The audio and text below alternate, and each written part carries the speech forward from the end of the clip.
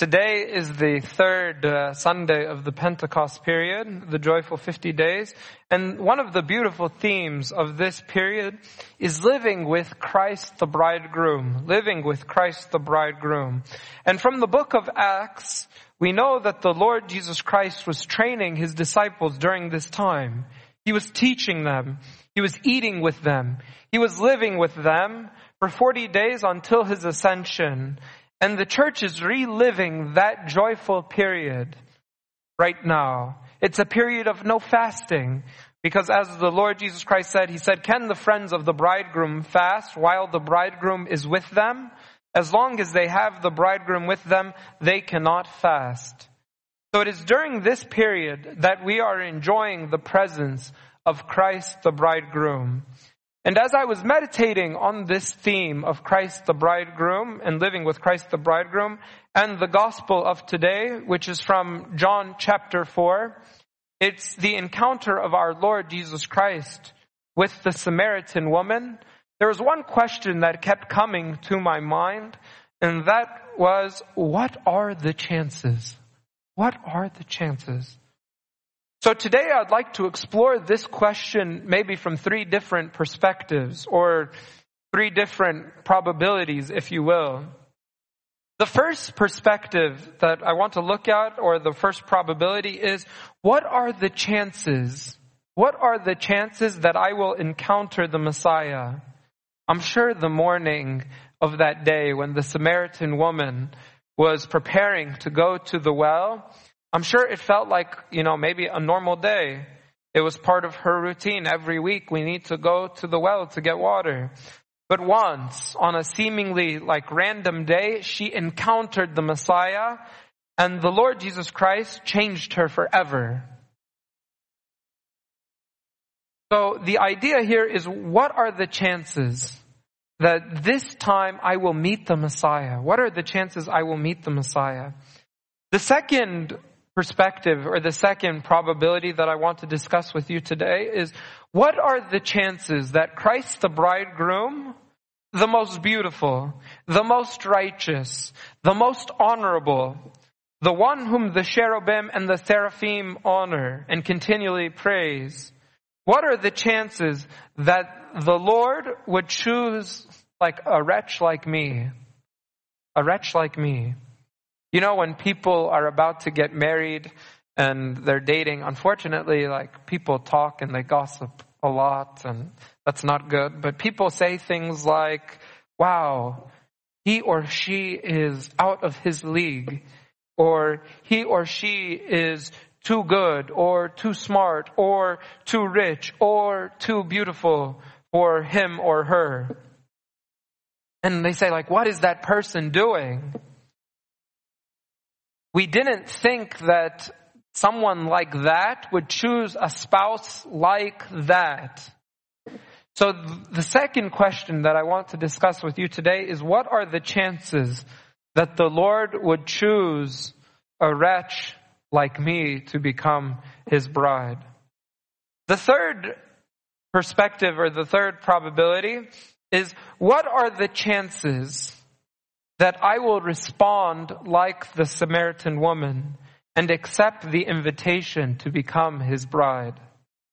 And God willing, those are the three perspectives, the three questions that I would like to explore in the reading of today.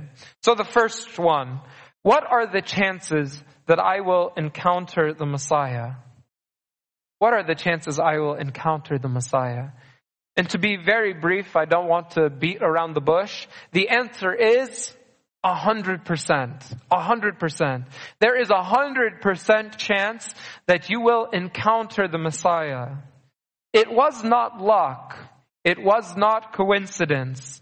It was not fortune that the Lord met the Samaritan woman at the well on this day. It was part of divine providence. And so the probability is 100%. And because the Lord is seeking such encounters, and that's why the gospel of today, it's written that he needed to go through Samaria.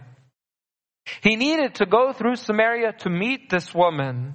And the Lord could have taken an alternative route, but the Lord wanted to collide with this woman. You know, a collision occurs, a collision, like if you have a car crash or any type of collision, a collision occurs when two things occupy the same space at the same time. And the story of the Samaritan woman, and practically the whole story of the Bible, is about the collision between the Lord and mankind. And that's why there's 100% chance that we will encounter the Lord, because He came to save mankind. So I believe every single person will have an opportunity to encounter the Messiah. That's why in Romans chapter 10, St. Paul, he says something very beautiful. He said, so faith comes by hearing, and hearing by the word of God. But I say, have they not heard? Yes, indeed, they have heard. Their sound has gone out to all the earth, and all their words to the end of the world. When we're in the Apostles' Fast, we'll be repeating that line over and over again. Their sound has gone to all the earth. The voice of the apostles, the voice of the Lord. He has encountered all mankind. So the Lord says that He will meet everyone. Everyone will hear His word. The Lord also says about Himself that He is the good shepherd, and the good shepherd loves his sheep. In John chapter 10, He says, there are other sheep I have which are not of this fold. Them I must also bring, and they will hear my voice, and there will be one flock and one shepherd. You see how the Lord is going to go after the sheep. And in Luke 15, the Lord speaks about a shepherd who leaves his 99 sheep to search out for the one that is lost. So the message for us is that this shepherd is looking for every single one of us. He's on a collision course with us, and there is 100% chance that we will meet Him. 100% chance. I'm sure the Samaritan woman, when she left the well today, she was thinking to herself, wow, what an amazing day. I met the Messiah today. What a spectacular day. He must have left thinking, what are the chances? Who am I that the Lord would choose me to meet me? But the idea is that the Lord has chosen every single one of us. Everyone is on a collision course with the Lord. And when you meet the Lord, He's willing to offer you the living water. If we have not met the Lord yet, perhaps today is the day to meet with the Lord, to encounter the Lord, to collide with the Lord. The second perspective or probability that I want to discuss with you is, what are the chances that a wretch like me could be a bride to someone so honorable, someone so pure? The answer to this question also is 100%. Oftentimes we think that we are not good enough to be used by God. And we say, oh, there's better people, there's smarter people, there's more talented people, there's more qualified people. But the Bible is very clear, very, very clear. God's choice is not based on those qualities. David was the youngest among his brothers, and his brothers forsook him, and they thought of him as someone young and immature. But God chose him to be king for His people. Moses was someone who had a speech impediment, and something even worse than that, something even more egregious, was that Moses was a murderer. He had blood on his hands. I'm sure God could have found someone that could speak better and someone who didn't have blood on his hands. But God chose Moses to lead His people out of Egypt. I could mention so many more. I could mention Rahab. I could mention the disciples of the Lord. I could mention St. Paul. I could mention the Samaritan woman. The Samaritan woman. The important lesson here is that the former life did not disqualify these people from being part of the bridegroom, for being wed to the bridegroom. In Romans chapter 5, St. Paul makes this point very clear. He makes it very clear. He says if it was up to the law, we would all be guilty. In Romans 5:16 it says, for the judgment which came from one offense resulted in condemnation. Condemnation. There's condemnation for us all. But the free gift which came from many offenses resulted in justification. In another translation, it says, after the one sin came the judgment of guilty. That's the condemnation. Came the judgment of guilty. But after so many sins comes the undeserved gift of not guilty. The undeserved gift of not guilty. I imagine a defendant. Imagine yourself sitting guilty of a crime. And you know that you are guilty of that crime. And you are waiting for the judge to sit there and open the verdict and read the verdict. And you know 100% that you are guilty. And the judge, he opens the verdict, he pulls it out, he reads it, and he says, not guilty. And what? Wow. I'm so guilty. But the judgment came back not guilty. This is by grace. This manaha grace. This is the whole idea of grace. We all deserve the sentence guilty, but He gave us the sentence not guilty. So then, if the Lord accepts us as His bride, it's not because of our merit. It is not because of our righteousness. It is not because of our good deeds. It is because of only His grace. Only His grace. That's why St. John Chrysostom, in one of his beautiful sayings in marriage and family life, he says that Christ the bridegroom loved the church unconditionally. The church to be His bride, even though the church was not beautiful. The church was not beautiful. Even though the church was adulterous and unfaithful and stabbed the Lord in the back and actually put Him on the cross. But the Lord loved the church. The Lord is the true bridegroom, loves the church unconditionally. And so actually St. John Chrysostom says that's how husbands should be to their wives. To love their wives unconditionally as Christ loved the church. The Samaritan woman, we see how the Lord chose the Samaritan woman to be His bride. The Samaritan woman was from the wrong religion. She was a person outcasted by society. She was the wrong sex. Even the disciples at the end of the gospel of today, they came to the Lord and said that, what are you doing talking to a woman? She was a person that was not living righteously. She had 5 husbands. But this person was chosen to be the bride of Christ. So this shows us that we have 100% chance to be chosen to be the bride of Christ. The third question on what are the chances are, what are the chances that I will respond like the Samaritan woman and accept the invitation to become His bride? The previous 2 questions, the answer was 100%. No doubt. No doubt that we will have a collision with the Lord. We will encounter the Lord. No doubt. No doubt that He has chose us to be His bride. But unfortunately, how we respond to us, how we respond to the Lord is up for each person to make.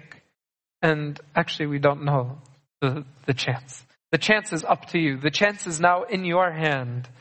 Unfortunately, we know not many people actually will respond to this opportunity to be a bride of Christ.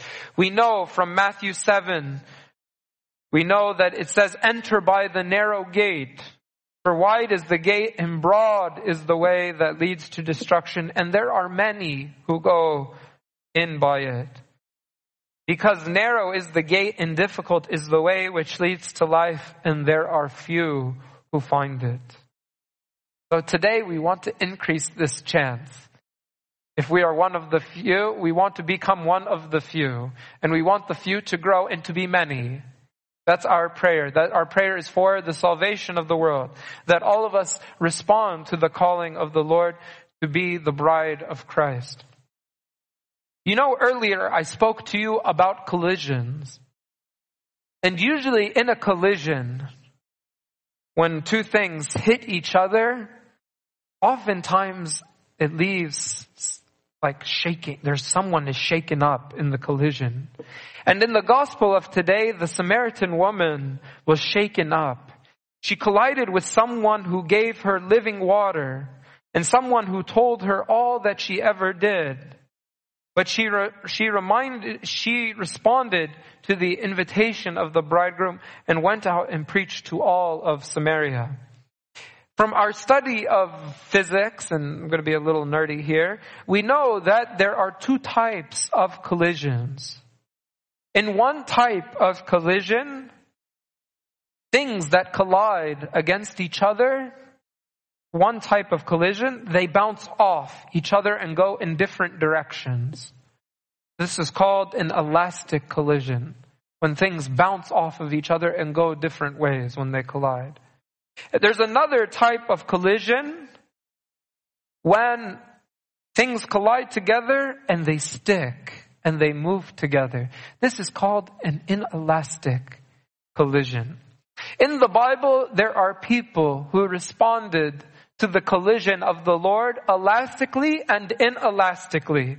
For instance, in John chapter 6, the gospel that we read last week, when the Lord said, "I am the bread of life," some people in the crowd, they were offended. And it's written in that gospel, it says, "From that time, many of his disciples went back and walked with him no more." So some of the people responded elastically. And then the Lord asked his disciples, "Do you want to be repelled? Do you want to go a different way?" But look at the response of Simon Peter. He said, "No, Lord, I want to be inelastic with you. I want to stay with you." He says, "Do you want to go away?" Simon Peter answered, "Lord, to whom shall we go? You have the words of eternal life." And they stuck to the Lord. They stuck to the Lord. The Lord changed the path of these people. Just like the widow of Nain, she was on a pathway of a funeral, on a pathway of sadness and mourning. And the Lord changed that path. When he came and collided with that path, he changed them. And they all left joyous and happy that the son of the widow of Nain now arose from the dead. Because they stuck to the Lord.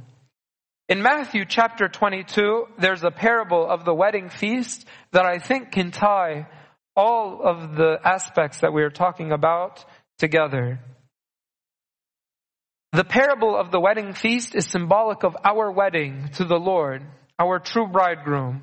And the parable begins by the master of the feast sending an invitation to all those who are initially chosen to attend the wedding of his son.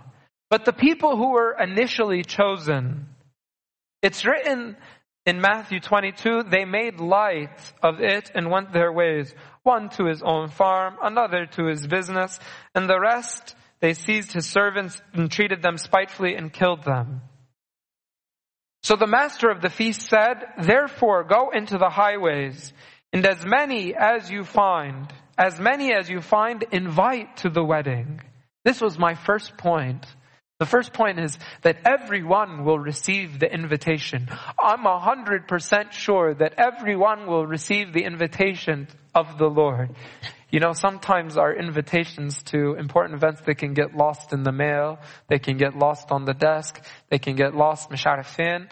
But the invitation of the Lord will not get lost. And he will go and call everyone to the wedding feast.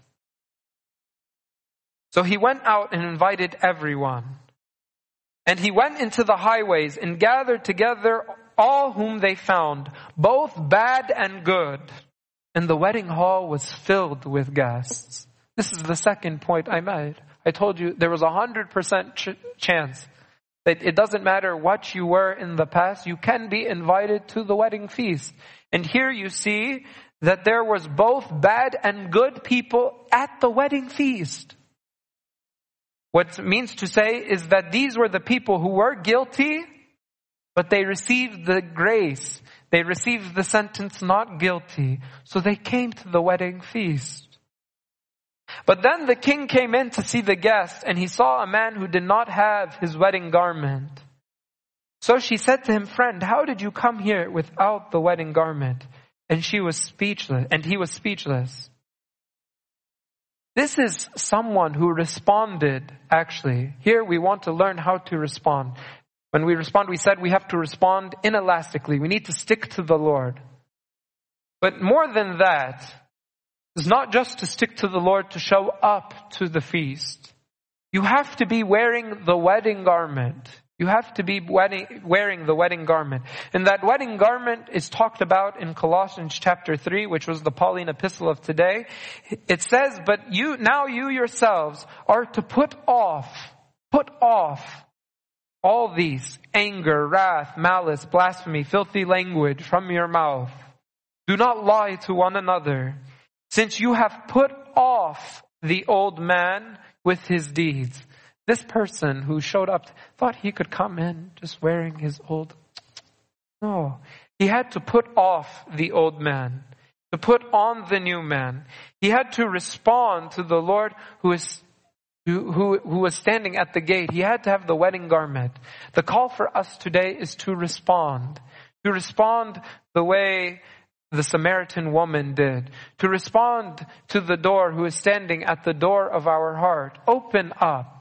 Let the Lord come in, encounter Him, feed on the living water, and taste the living water. And when you taste the living water, you will not want any of the other stuff anymore. You'll not want any of that anymore.